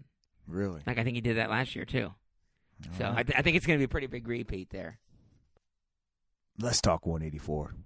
Max Dean. Oh, dude. Oh, yeah. 184 in general. Animal. Max Dean. Guys, I know we're talking Big Ten. Is he a 2 seed? Max Dean is cruising into this national tournament. Probably as on fire as anybody in the country. Him, Zach Zavatsky. I think he's not on fire, though. You say him, Zach Zavatsky, but he just beat the shit out of Zavatsky in a duel. I know. You know who's not on fire, though? Who? Shakur Rashid. That dude flamed out a little bit. Flamed out just a little bit. Did he just decide? Because I know we're starting off by talking to the finals. Miles Martin beat Shakur Rashid by M.4. What does that mean? We would call that the old Duckarooski. The old quack because he wrestled the rest of the tournament, didn't he? You think Kel thinks that if he can get Shakur Rashid to the national tournament undefeated, he'd get the number 1 seed? Yeah, what do you think? He's going to steal it from Mymar? Seriously. If they fucking seed Shakur Rashid, he does not deserve the 2 seed. If they give him the 2 seed, I'm quitting. This podcast is over. I will say this: he did have 2 quality wins at this tournament. His only 2 quality wins of the year, basically. But he beat the shit out of Cam Caffey, and then a nice win over Taylor Venz. Look, Shakur Rashid is he dominated what Venz. We thought he was. He is a very, very good wrestler at this weight class, and I will still stand by the fact that I think he still poses the biggest challenge or the biggest threat to Mymar, if there is one, but I do not believe he deserves the number 2 seed based off of how much he sat this year. I'm sorry, I don't. Hey, I'm gonna give you the T for timeout, and I agree with you. Did we not? Well, I did. I picked Rashid over Venz in the semis. I did that, ladies and gentlemen, so don't fucking come back here and tell me that I'm hating. And in my defense, I picked Venz over Rashid because I didn't know how healthy Rashid was. I said, but apparently he's not healthy a at all. Healthy Rashid, he can't wrestle. A healthy Rashid, I love. Okay, I love a healthy Rashid against anybody other than Miles Martin. Yeah. And look, maybe the way Max Dean and Zach Zavatsky are wrestling right now. Okay, other than those 2 guys or those 3 guys. But Shakur looked great against Venz. I tell you what, Venz shot a lot. That was dumb because I tell you what, Rashid looks great counter offense, and then he crunched him with the cradle. Venz got a late takedown and then pushed his head in the mat. You see him face smush him, even though he lost. Oh, I liked it. I liked it a lot. I wouldn't have liked it against anybody else, but I liked it a lot against Penn State. And let me tell you why. Because Shakur Rashid, you're healthy enough to wrestle except for everybody against Miles Martin. No, the bottom line is, Kale didn't want Mymar to feel feel Rashid. He didn't want to feel him. He says, I agree. He says, we're going to try our best. If we're going to beat Mymar, we're going to beat him in one match wrestle. And I fucking swear to God, I hope it's in the semifinals. I agree. I'm so glad you said that. I hope it's in the semifinals because Shakur Rashid does not deserve anything top 2 or 3 after bitching out in the finals. To answer your question, is Max Dean going to be the 2 seed? No. Even the way he's rolling into the postseason, he's not going to be the 2 seed. He still has 5 losses on the year. Now, granted, 2 of those losses are to Mymar, but I think you got that loss against Louis Dupre earlier in the season. You got that loss against Dylan Wisman at the South Beach Duels. You're done. You're toast on that. I think that right there. You look at a guy like Zach Zavatsky, who's only got 3 losses this year. He lost once to Max Dean and twice to Foster at the CKLV. So I think Foster may have an argument. You're going to give it to freaking Rashid. They're going to give it to Rashid. You know who I'm pumped about the most? Johnny Ice. Do you see Johnny Ice getting after it on Twitter? Oh, yeah. Johnny Ice was basically calling Shakur Rashid out. Johnny Ice was like, "Hey, don't call Rashid out. Call the coaching staff out. Let's do that." But I'm pumped. No, I'm pumped that Johnny Ice called him out. No, get him. I'm just saying, him, Johnny Ice. I'm just saying, look, get him. It's not Rashid. Get him. Rashid didn't walk up to Kale and say, "Hey, yo, coach, I don't want to wrestle anymore today." All right, don't try to talk like Rashid. I'm not. You're like, "Yo, coach, I don't want to wrestle anymore." Yeah, yo, coach, I don't want to wrestle anymore. I mean, isn't that what kids say? Yo, coach? I think they probably do. They probably do. I couldn't sound like... probably say that. I couldn't sound like Sugar Shack if I wanted to. Man, he's so good. Hey, by the way... He's so good. Why does he got to duck him? Remember Uncle Mike? Uncle Mike on Twitter talking about Shakur was going to smoke Mymar. Yo, bro, they got to wrestle each other for that to happen. That's right. Yeah, and they might do it in the semis. No, they're going to give Shaq the freaking 2. Kale's smart. And you know what? Kale's like, I don't want Mymar to feel him. I don't want him to feel that crossface. He going to feel that crossface in Pittsburgh in the finals. Because let's be honest, I favor Shakur, even the way he looked against Venz, to make the finals. He's so tall. And his scrambling ability and his reshot ability, he looked really good, man. I was like, this is going to be an interesting match in the finals. Until it wasn't. You know, I will say, Ben, and we talked about this before in the last coaches ranking, they did have Shakur Rashid ranked number 2. I don't think he had enough matches to qualify for RPI. I'm not sure if that's still the case. We would need to check on that. I think at this point, look, your 2 seed is either going to be Shakur Rashid or it's going to be Zach Zavatsky. I think those are your 2 options. Okay, Zach Zavatsky just won the ACC. Okay, he did it by beating up Nino Bonacorsi, who actually put it on Nick Renan in the semifinals of the ACC tournament.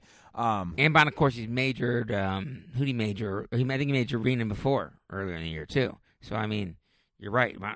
I mean, it's gonna come down to either. And Rashid, you know what? You sandbagging. Did he just get enough? So going into the tournament, he was 16-0. He's now 18-0. Qualifies for that RPI. So I mean, I think it's either going to be Zavatsky or Rashid. It's going to be Rashid. And I'll tell you what, Rashid's win over Venz in the semis gives him that quality win right there with an undefeated record. Look, he's your 2 seed, but you know what? That's okay because he's going to have a guy like Zavatsky in the semifinals. Like Zavatsky. He might have a Drew Foster in the quarters or something. It's a tough weight class. Look, it's a tough weight class. Round of 32. Yeah, his second round is going to be tough. So let's not. But you know what? He's tough too. Look, Ben. As much as we dog on this, I mean, Rashid is fucking tough as could be. I picked him to be. There's a guy that All-American at 197 last year when 197 was tougher last year than it is this year when he was weighing about 191 pounds soaking wet. But don't freaking wrestle the entire tournament and then forfeit in the finals. That's a weak move, dog. Again, man, and I guess I got to put biases aside and say what I said earlier. I'm not going to do that. This tournament, this weekend's all about getting your qualification and getting to the tournament healthy. But I agree with you. I do believe that this was more about not giving Mymar that first feel. Yeah. Parker ended up taking third, beating Venz. Venz took 2 losses at the tournament. I think that's a big win for Parker because I think he was probably ranked around 8 or so, and Venz is ranked around 4. I think that's going to help Parker in the seeding category at the NCAA tournament. The guy who took third last year, I think he's going to have a nice. He'll have a decent seed, and I'd look for him. Hey, I tell you what, his match with Mymar, I know Martin beat him 8-3, but he came after him. He battled him. And I can respect that. I like Parker to finish pretty high this year again. Emory Parker is the only guy in this bracket that has a win over Miles Martin. Okay, and I think Correct. that says a lot. And when Emory Parker is healthy, we've seen what he can do. All right, he can do great things. Hence, him finishing third last year at the national tournament. So, this weight class is going to be, it's going to be really interesting. Was Parker Road Warrior of the Week last year? Yeah. Did he lose first round and come back and take third? I think he did. All right. I think he did. I think you're right. I'm pretty sure he did. You remember, he lost first round to Chip Ness. That's right. Remember that? And then battled all the way back to take third. And I mean, think about this. Look at beat Venz for third and fourth. Look at who he beat last year. Okay, this is Emory Parker, guys. The only guy in this weight class with a win over Miles Martin: Drew Foster, Ryan Price, Chip Ness, Dominic Abinator, then Taylor Venz. I mean, Parker battled his ass off last year, so had we himself know a tournament. What he's got the goods to do. He had himself a tournament now, ladies and gentlemen, and he just beat Venz there. He had. I wouldn't mind seeing him and Parker Shakur. Shakur. Let's go. Let's go. Exactly. Let's go. Let him battle it out, man. Let's go, dude. I know. It just rubs me the wrong way when a dude makes the finals, then he decides to forfeit against Mymar. But it is what it is. I don't want to hear a lot of talking. I don't want to hear a lot of chirping until the next weight. Then you guys can chirp because Bo Nickel is your 2019 NCAA champ at 197 pounds. You know what else he is, Ben? I'm going to tell you right now what else he is. Bo Nickel may be one of the most complete wrestlers that we've seen in the last 10 years. What did we say when we watched that match? And guys, there's been a lot of great wrestlers the last 10 years. And I mean, we're talking the Kyle Dakes, the David Taylors, the Logan Stevers. The Brent Metcalf. Brent Metcalf. Could it be recency bias? I think Metcalf was longer than 10 years ago. Oh, was he? I Damn, think. he old man. Yeah, I think you're right. I think anyway, you're right. Could it be recency bias? Sure. But here's the thing about Bo Nickel. And you and I talked about this when we watched the finals match. This was what it was. Is Bo Nickel, he can beat you in the most conventional ways with great technique, whether it's his high crotch, whether it's that low single, whether he's riding you, whether he's turning you, whatever it is. Puts an underhook he to can a beat snap you that single. way. Yeah. He can also beat you in the most unconventional ways where he's just constantly catching you in disadvantageous situations and putting you on your back. He can ride. He can get out from bottom. Bo Nickel may be one of the most complete wrestlers that we've seen. I've actually seen this on social media. People talking about how Bo Nickel is the best all-around wrestler since Cael Sanderson. They may actually have an argument there. Yeah, when we think about Bo Nickel, we think about his highlight reel, and he does crazy shit to beat you, right? But we forget about the fact that the way he beat Mymar, a couple times, was with lefty high crotches. He just beat him with lefty high crotches. I mean, he didn't beat him with something fancy. He beat him in the duel last year with lefty high crotches. I mean, he has exemplary technique on his feet from just shooting wise. So, but he's also so dangerous, so dominating that he can just go out there and let it fly and do this crazy shit and put great guys on their back. Right. I mean, look. When you can do both of those things at elite level. He just beat Colin Moore 10-3 when Colin Moore did not want to engage with him. Colin Moore did everything he could in that match not to get put on his back, and it still wound up in a 10-3 loss. There's not much else to say about that. I think we can keep talking about Bo Nickel, and we're going to continue to do that. But for the sake of this podcast, the only match that meant anything to me was Moore with a 5-2 decision over Warner. That shows that he's probably, and considering his history, the second best guy in the country, and that's about all there is really to say about that. The last time he wrestled a Weigel, he beat him up pretty good. He's going to have a Pat Bruckey, who he's majored before. Colin Moore's your second best guy in the country. There wasn't a lot of excitement in this match, or in this bracket. I don't know what you think. I mean, Again, I think this is – remember what we talked about at 157, where do we just gloss over things because you got a guy as dominating as Jason Nolf? I think this is one of those situations. The fact that Warner came back to finish third in this weight class, especially with that nice win over Schultz for third and fourth, I thought that was very nice. You keep mentioning the Colin Moore versus Jacob Warner match to me being 5-2. I'm quite certain that used to be a much bigger gap. Haven't these guys wrestled before and it was a bigger gap? I thought that they wrestled in a freestyle, at the freestyle level. Maybe that's what it was. Yeah, and he teched him at the freestyle level, but I don't think it's. I mean, that's a completely different match, right? I mean, Colin, dude, that 5-2 is Jacob Warner stalled his balls off to a 5-2 win. He didn't take one shot. That was a dominating 5-2 win, in my opinion. No, that's a good point. You're right. It was a freestyle match. Could this be a year that we see Kohaj? And is it? It would be absolutely deserving. I would need to see the numbers afterwards, but if they're anywhere close, I think you give them to both because it's so deserving. Because it's almost not right to have Nolf and Nickel, one of those two, not have a Hodge Trophy. They're both going to be 3-time champs, dominant wrestlers, transcendent 4-time wrestlers. finals. Yeah. Yes. Transcendent wrestlers in this era. And they both deserve the Hodge, in my opinion. So that was 97. Oh, Caesar's Palace. Oh, Little goodness. Caesar's Pizza. This was a crazy weight. Hail dude. Caesar. You're geeked up about this 285-pound weight class at Big Tens. It was nuts. You know what's nuts? You know what's absolutely nuts? And this is... Mason Parris can't beat Conan Jennings. Mason Parris can't beat him. He's only 3 against him this year. He cannot beat Conan Jennings. I will never get the vivid images out of my head. You and your frustrations and screaming and throwing temper tantrums coaching against Conan Jennings in high school. Because we had guys that could almost beat him but never could. Similar to, I'm guessing that's what the Michigan coaches are like against Parris. He keeps on making stupid mistakes. You know Bormay's back there throwing like, how is this happening? I know. He's like, how does Conan Jennings keep beating our guy? He does it every time. He's named Conan, and he doesn't even look like Conan. No, he does it every time. I tell you what, Parris took 7th in this weight, but he auto qualified because I think they took top 7. This was a Hamida who took 3rd was drawn in, and he was drawn into the quarter that I said he was going to be drawn into. Remember when I said I'm taking Hamida even though I don't know where he was drawn in? Parris beat him. Yeah, I know. And then Hamida beats Jennings. I'm telling you right now, man. Look, this is what I want. I want this so bad. I want Mason Parris and Conan Jennings first round at the national tournament.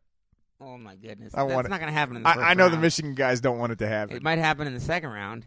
I know. It won't happen in the first round. But what was your take on Kassar Stevens? Right. Because I thought that Stevenson decided that he was just going to take the match off.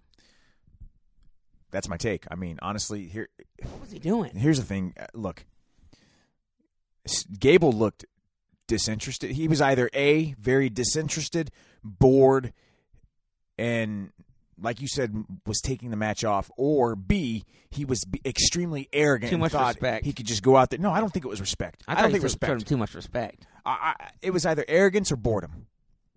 I don't know which one it was. Either way, it didn't work because I'm telling you right now, if Gable wanted to get after it, he can beat Kassar. If he wanted to get after it and dictate the pace of that match, he can beat Kassar.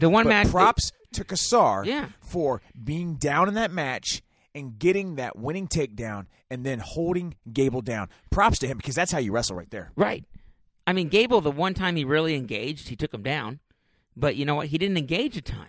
And Kassar wrestled a really strategic match, and he took him down. He could do this again. He got double unders, jacked him up, ran him off the mat right in the get-go. If he wanted to be the aggressor in that match, absolutely. Why was he not doing that? Arrogance or boredom, my man. And you know what? I'm going to tell you. You know what my opinion on which one it was? Arrogance. They like this guy can't. This guy's not even worth stepping on the mat with me. I'm in front of my home crowd. I'm Gable Stevenson. I'm a multiple-time world champ. I'm undefeated. All right, I've done all this stuff to all these guys this year. No, I'm sorry, man. Anthony Kassar wasn't going to back down. No, Anthony Kassar's got a lot to prove. And you know what it did? It fucked the seating committee because now you got a situation where Gable beat What a White. nightmare. White beat Kassar. Kassar beat Gable, and Kassar and Derek White both won their conference. I think you got to give the number 1 to Kassar. I mean, I hate to say it, but he just beat Gable. White beat Kassar. I know. All of them with one loss. A beat B, B beat C, C beat A, man. There's more important people that are going to make that determination. But if you're Kassar, you're hoping you got the 1. You are, absolutely. You're 100% hoping that you get the 1. Because the 2 and 3... Because Gable's going to make the finals if he's the... Gable's going to make the... He's going to be the 2. Is he going to be disinterested? I don't know, man. I don't know why he did that. It doesn't make any sense to me. But you know what? Dude, I'm not saying that Kassar can't beat him again, though. I think Kassar could beat him again. Absolutely. Of course he can. But I think if Gable's the aggressor and dictates the match, I think Gable can win that match. Look, I mean, we're talking about what do they call it? A transcendent talent here, okay? People were talking about Gable being, undefeated 4-time national champ. Well, that ain't gonna happen. That's only happened one time, and let's not talk about it again. I'll tell you, want to know who else? One time in Division 1. You want to know who else fucked up the seating? Hamida. Holy shit, he was. But did he really? He was 10-5. Yeah, he was. I think he was. He didn't even have enough matches for the coaches ranking. He was ranked 10th in the country, and he finished above Paris, Jennings, Stoll, Hilger. I mean, he was still ranked 8th in the last coaches ranking. Now, granted, that was behind Conan Jennings, Trent Hilger, Mason Paris. So he's going to jump all 3 of those guys, put him in about the 5 spot. Right. Okay, where you've got, Gable, Derek White, Kassar, Jordan Wood, and then probably a guy like Hamida. Oh, where's Desi? And then Desi as well. Desi just... Desi was 15th in the last coaches ranking. I just think that's... Sam Stoll didn't get a bid. Or Sam Stoll didn't automatic qualify. Neither did Chase Singletary. Sam Stoll got shot by his opponent. Did you see Sam Stoll got beat by the guy from Purdue? 5-2. Avon. Are they going to give Sam Stoll an auto bid? Or a bid? A wild card? Yeah. Probably. They better give Singletary a wild card. He's earned it. He's beaten Jensen this year. He's beaten Jennings this year. He's beaten Paris this year. He deserves a wild card. I really hope that he gets one. And not just as an Ohio State fan, but I feel like he's earned it. I honestly think more than any other weight class in the country, this is the biggest seeding conundrum right here. Who gets the 1? Who gets the 2? Who gets the 3? I mean, there's a case to be made. You leave it as is. You give Gable the 1. There's a case to be made that you give Kassar the 1. There's a case to be made that you give Derek White the 1. They all have one loss, right? They all have one loss. Now, I guess you could give Gable the 1. Gable beat White. White beat Kassar. Kassar beat Gable. Well, that's why there's more than just head-to-head. So in the there's last RPI, in the last coaches ranking, in the last coaches ranking, White was number 2, Kassar 3. Well, that would make sense because Kassar lost to White. And in the RPI, which would have been the second RPI, Derek White was actually number 1 in the RPI. But that was before Kassar beat Gable. Kassar was 3. Gable was 2. Right, but an RPI is going to be based on quality wins, and that win might jump everybody. But isn't RPI more based on the wins of your opponents? Right, but he just beat Gable, who has amazing wins. He hadn't had that win yet. I'm not sure. That win's going to jump him. Kassar's going to be the 1.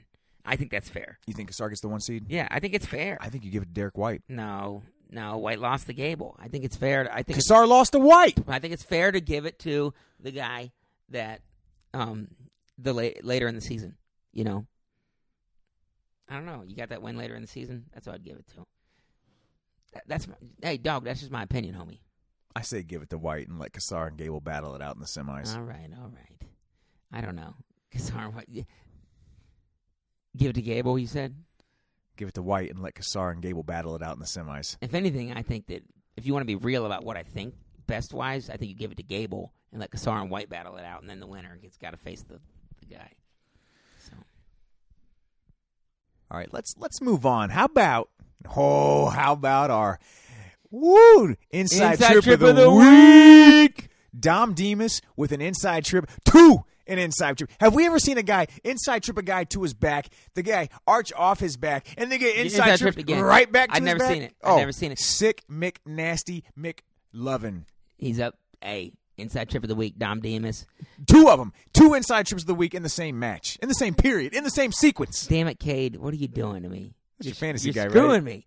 No, Dom Demas looked awesome there. He's going to go into the NCAA tournament on a high. I like this guy to, challenge for the podium, baby. I love these kids. He's so dangerous. I love these kids these days. It's so amazing. They were interviewing his post-match interview. What was it like wrestling here in Oklahoma in front of all these fans? It was dope. It was such a dope feeling. Who said that? Dom Demas. Oh, Dom, don't love say it. that. I love it. I love it. You know what else in the freaking Big 12s, though? As we kind of talked earlier, Joe Smith's going to make a nightmare out of this. Hadn't wrestled at 165, goes down, and I think he loses to Romero in the freaking quarterfinals, 12-8. Romero goes all the way, beats a really game Fogarty, who beats Ashworth in the semis, 8-6. You got your boys, Romero, Fogarty finishing second, Steer third, Ashworth 4, Joe Smith barely qualifying at 5. That's a nice little weight class out of the Big 12. It is, and honestly, Ben, hats off to Romero for becoming the first Big 12 champ in the history of the Utah Valley. He's Nice. the first in the school's program to be a Big 12 champ. That's amazing. But Fogarty had that match won. Fogarty should have won that match, but it was Romero's pace in the third period that ultimately allowed him to prevail. Those are 2 guys that I think could definitely make some noise next week. Seating at 165 I think is Romero's going to be a top extremely 8 interesting. guy. He definitely could be. And 165 is deep, Ben. It's a deep weight class. Speaking of the Big 12s, what Weigel did to Willie Miklas in the finals was Criminal. Absolutely criminal. It Thank you. was Yes, criminal. It was criminal. I can't believe 10 it. to nothing. I Got on top, worked him bad. Miklas took down in the second, mistake. Weigel said, I'm going to take third in the top. Do they not realize that Weigel's Mr. Crosswrist? Cross wrist all day long, man. Cross wrist all day long. Now, one thing we know about Miklas, though, is that dude shows up at the NCAA tournament. He's a 3-time All-American. Probably, my bet is going to be a 4-time All-American. But, hey, let me tell you one thing right now. Don't go down in the second period against Weigel. And that's the thing. He forced him to go down probably by winning the flip. I don't know. I didn't get to end up seeing it all. But, man, Weigel is going to be kind of a late season game changer for that weight class. Right? I mean, he's going to be a late season game changer for that weight class. Here's a guy that, you thought he was going to be out for the season. Look, they bumped their lineup. But look, Dakota Gear went up to 97. Jacoby Smith went to 184. They threw Joe Smith in at 174. Chandler Rogers was doing his thing at 165. And then Weigel comes back. And, since he's come back, he's looked really, really good. And the unfortunate thing is he's probably going to be on Nickel's side. Well, look, nobody's. Yeah. We're still in the opinion that Bo Nickel and Colin Moore are the best 2 guys in this weight class. Right. But, Weigel is undefeated. He didn't give up a single point in the Big 12 tournament. Look at this. So what happens when he can ride? He outscored his opponents at the Big 12 tournament 41 to nothing. 41 to nothing, and that's against an All-American. A multiple-time All-American in Willie Miklas. That's at a really legit conference. Exactly. Weigel's a guy that, look, if he's hot and he's getting to his positions of advantage, which is his top position, if he gets that wrist, dude, he's going to mess you up. Yeah. He's going to just he's going to cross-wrist tilt you up, man. And there's really I'm actually hoping that he's on the same side as Bo Nickel because I think that he could probably be a tough match for Mr. Moore, although I think they've wrestled before, but I don't know, man. Let's spend a little bit of time talking ACCs real quick because I thought there was some phenomenal matchups at this tournament and some very interesting results, especially in the finals. Look, I'll start at 125. Yes. Jack Mueller going out there. I expected Jack Mueller as the 1 seed to win 125, but I did not expect him to major a guy like Sean Foss 10-2. Again, we've talked about this all year long. Mueller getting pulled out of redshirt has the potential to shake up 125. Here's a guy that All-American is a true freshman at 125, made the semis before taking the deep 6 by injury or medical forfeiting out of the tournament. Last year, bumped up to 133, did not make the podium. I think he got beat out by Cade Brock in the round of 12. This year was in redshirt, pulled him out of redshirt. Ever since then, he's undefeated, 16-0, bonusing almost everybody he wrestles, which is insane at the collegiate level. Outside of guys like Jason Nolf and Bo Nickel, I did not expect him to beat a guy like Sean Foss 10-2.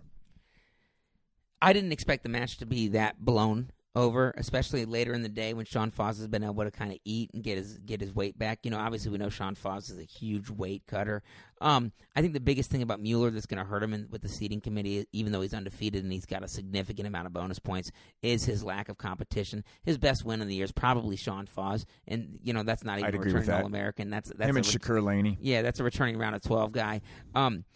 Doesn't mean that Mueller's not going to be in contention there, and I'm very impressed with what he's done, and his history and his pedigree shows that he can be there in the end. But so extremely great win here. I think that the seating committee is going to.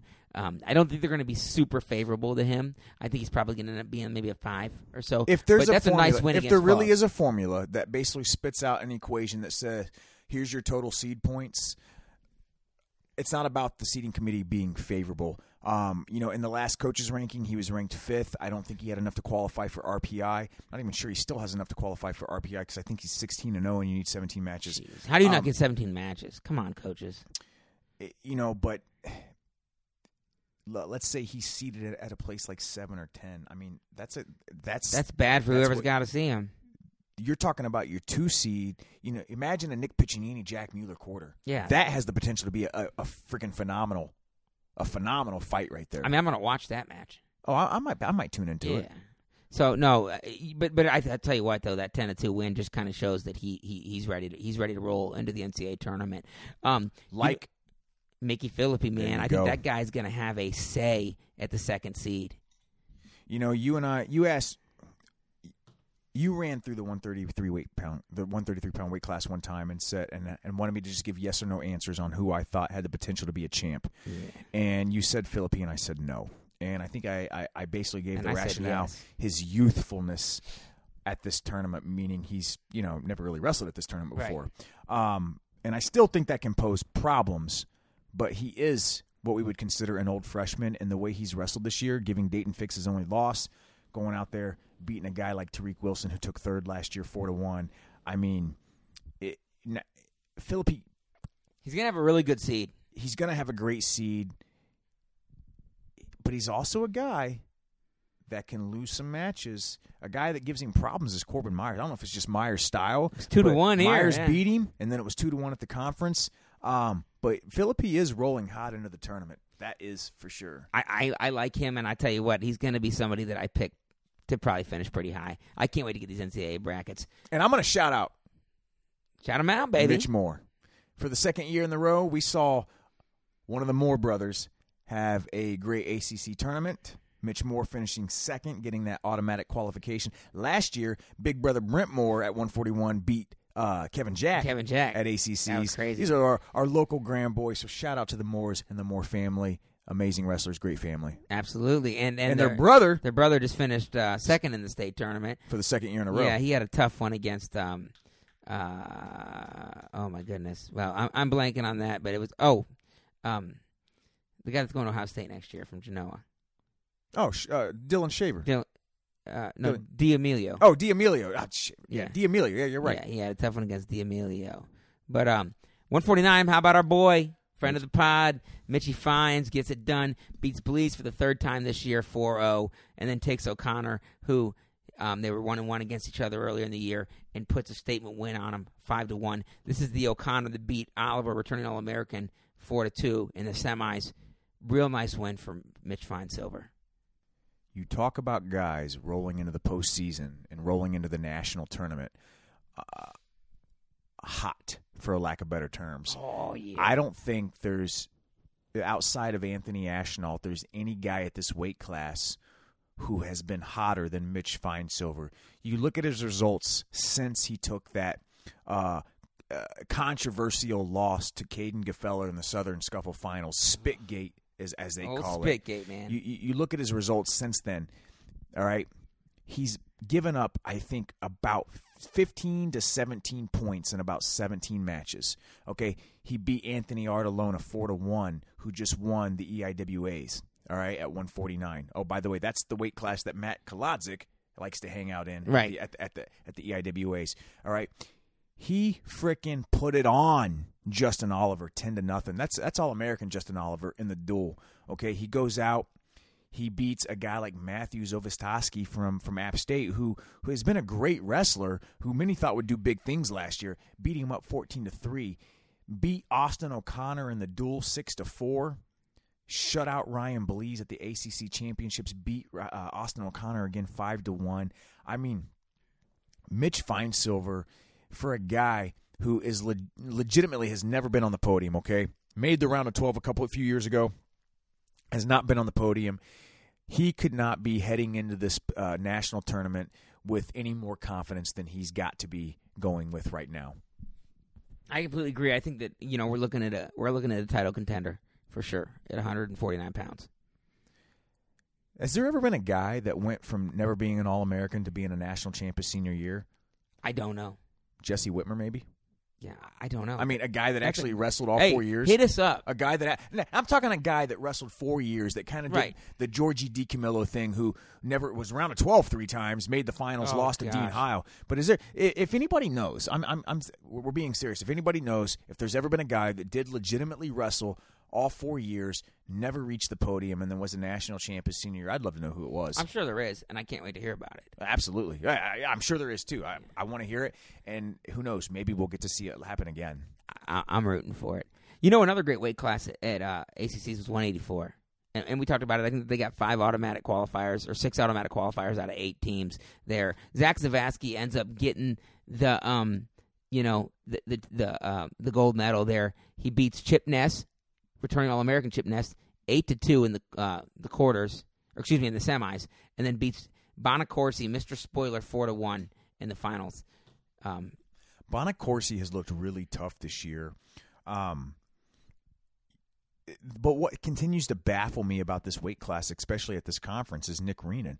Nick Reenan can look so good 1 minute, beating Chip Ness 12-8 for third and fourth, and then look so bad the next minute, like when he got beat 10-3 by Nino Bonacorsi in the semis. And I think we've seen that, in his matches against. I think he had a recent match against Zach Zavatsky. He didn't look good in. All right, I think Reenan hit him with the old headlock right off the bat, and then Zavatsky just controlled him from there in the duel. And a lot of people liked Nick Reenan to challenge the other side of the bracket to make the finals opposite of Mymar. Yeah. Remember, Nick Reenan's a guy who's never All-American before. Well, I mean, he wrestled as a true freshman, then redshirt last year. I know, so, I mean, he's and he made his final a sophomore. I know, but he's had an up and down season, and I think that we can contribute a lot of that to injury. I think it's certainly no secret that he's got a bum. I think a bum knee is what it looks like. But consistency's been a big problem for him, regardless of the knee. You beat a guy like Chip Ness, who's an All-American, but then you get dominated by a guy like Bonacorsi, who's never been an All-American. Obviously, he's a freshman. So I think that Reenan has suffered immensely from inconsistency issues, not incontinence issues, but inconsistency issues. He can still shit fine. Yeah, incontinence issues would be really, really, really bad, and that's why they make the a nice win. I think it's a great tournament for Zavatsky that really will seal his bid to say, I deserve the 2 seed. Will he get it? I don't know. Honestly, I do think Zavatsky deserves the 2 seed. He's done everything he could. But at the end of the day, we're talking either the 2 or the 3. I think Rashid's going to get the 2 seed because he's got that nice win over Taylor Venz in the semis at this tournament this weekend. And he hasn't lost yet. Over Caffey, he's undefeated. Lost. So I do think that's a joke. Yeah, I do think Rashid gets it. I think Zavatsky does have a definite argument for it. What else you got? Man, that's all I got. I think that there was a hell of a lot going on this weekend, and it's impossible to touch on everything. But I thought that we hit up, some of the major points. And I tell you one thing, man, and certainly let me know if you have anything else. But I cannot freaking wait for brackets to come out. It's the best time of the year, baby. I'm going to sit down with a freaking Diet Pepsi and some beef jerky, and I'm going to fill out all my brackets, and it's going to be awesome. Oh, you going Diet Pepsi and beef jerky? That's right. All right. I'm going to sit down with a little tequila on the rocks. I used to go Cheez-Its. Couple splashes of lime. Yeah. I used to go Cheez-Its. You going Cheez-Its? I used to go Cheez-Its and other stuff, but now that I'm on that low-carb diet, I can't do that. You got the diet of my freaking 8-year-old, man. Cheez-Its, beef jerky. But no, to sit down and fill out the brackets is fun. It's fun to sit down with just junk food and fill out brackets, but I can't do that. You got any final comments on this weekend? Man, I cannot. No, I don't. It was just awesome. I've got one final comment, all back on a serious note.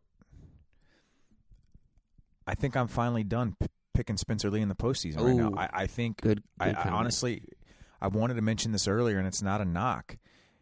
All year long, no matter what we saw out of Spencer Lee, win or lose, we said he turns it on when the lights are on, and something just looks different. I don't know whether people have figured him out or whether Sebastian Rivera is just better than him or whether a guy like Piccinini has surpassed him. I don't know, but whatever it is, I don't think I can continue to pick Spencer Lee this year in the postseason. And you're the one that picked him last year to beat Tomasello in the semis. I did. Even after Tomasello beat him. I did. I'm TBD, baby. Thank you for giving me that shout out. I That's appreciate right. that, Benny. I'm TBD. You TBD? I'm to be determined. I want to check them brackets out, baby. I think seeding's going to play a big part in it. The crazy thing is if he's on the bottom half, can he go through both Piccinini and Rivera to get that title? Boy, and he's going to be. I mean, regardless, he's going to have to go through both of them. You think so? Rivera and Piccinini aren't going to be on the same side. No, but I do think a match like Mueller and Piccinini, I think Mueller can beat a guy like Piccinini. I think it's going to be a great match, and it could go either way. But if I had to pick right now, it's Piccinini, Rivera in the finals, and I'm not ready to make the determination of who wins. I know, I hear you. But oh man, that's great. Hey, that's great that a guy that we thought that would be unchallenged to the fact that he's not even close to the favorite now. Well, there you have it. That's the 2018-2019 conference tournament. Just Lord of the Rings podcast at almost 2 hours long. We appreciate you guys hanging in there. Next week's national championships, Ben, Pittsburgh. I'm geeked. I know you're geeked. Oh, we gonna go. We're gonna be there. All right. Hey, hit us up for those T-shirts. Hit up Jason Bryant for that wrestling preview guide. Use the Inside Trip promo code. Get you $5 off. It's championship time, babies. Woo, woo. That's all we got. Don't wind up on your back, bro.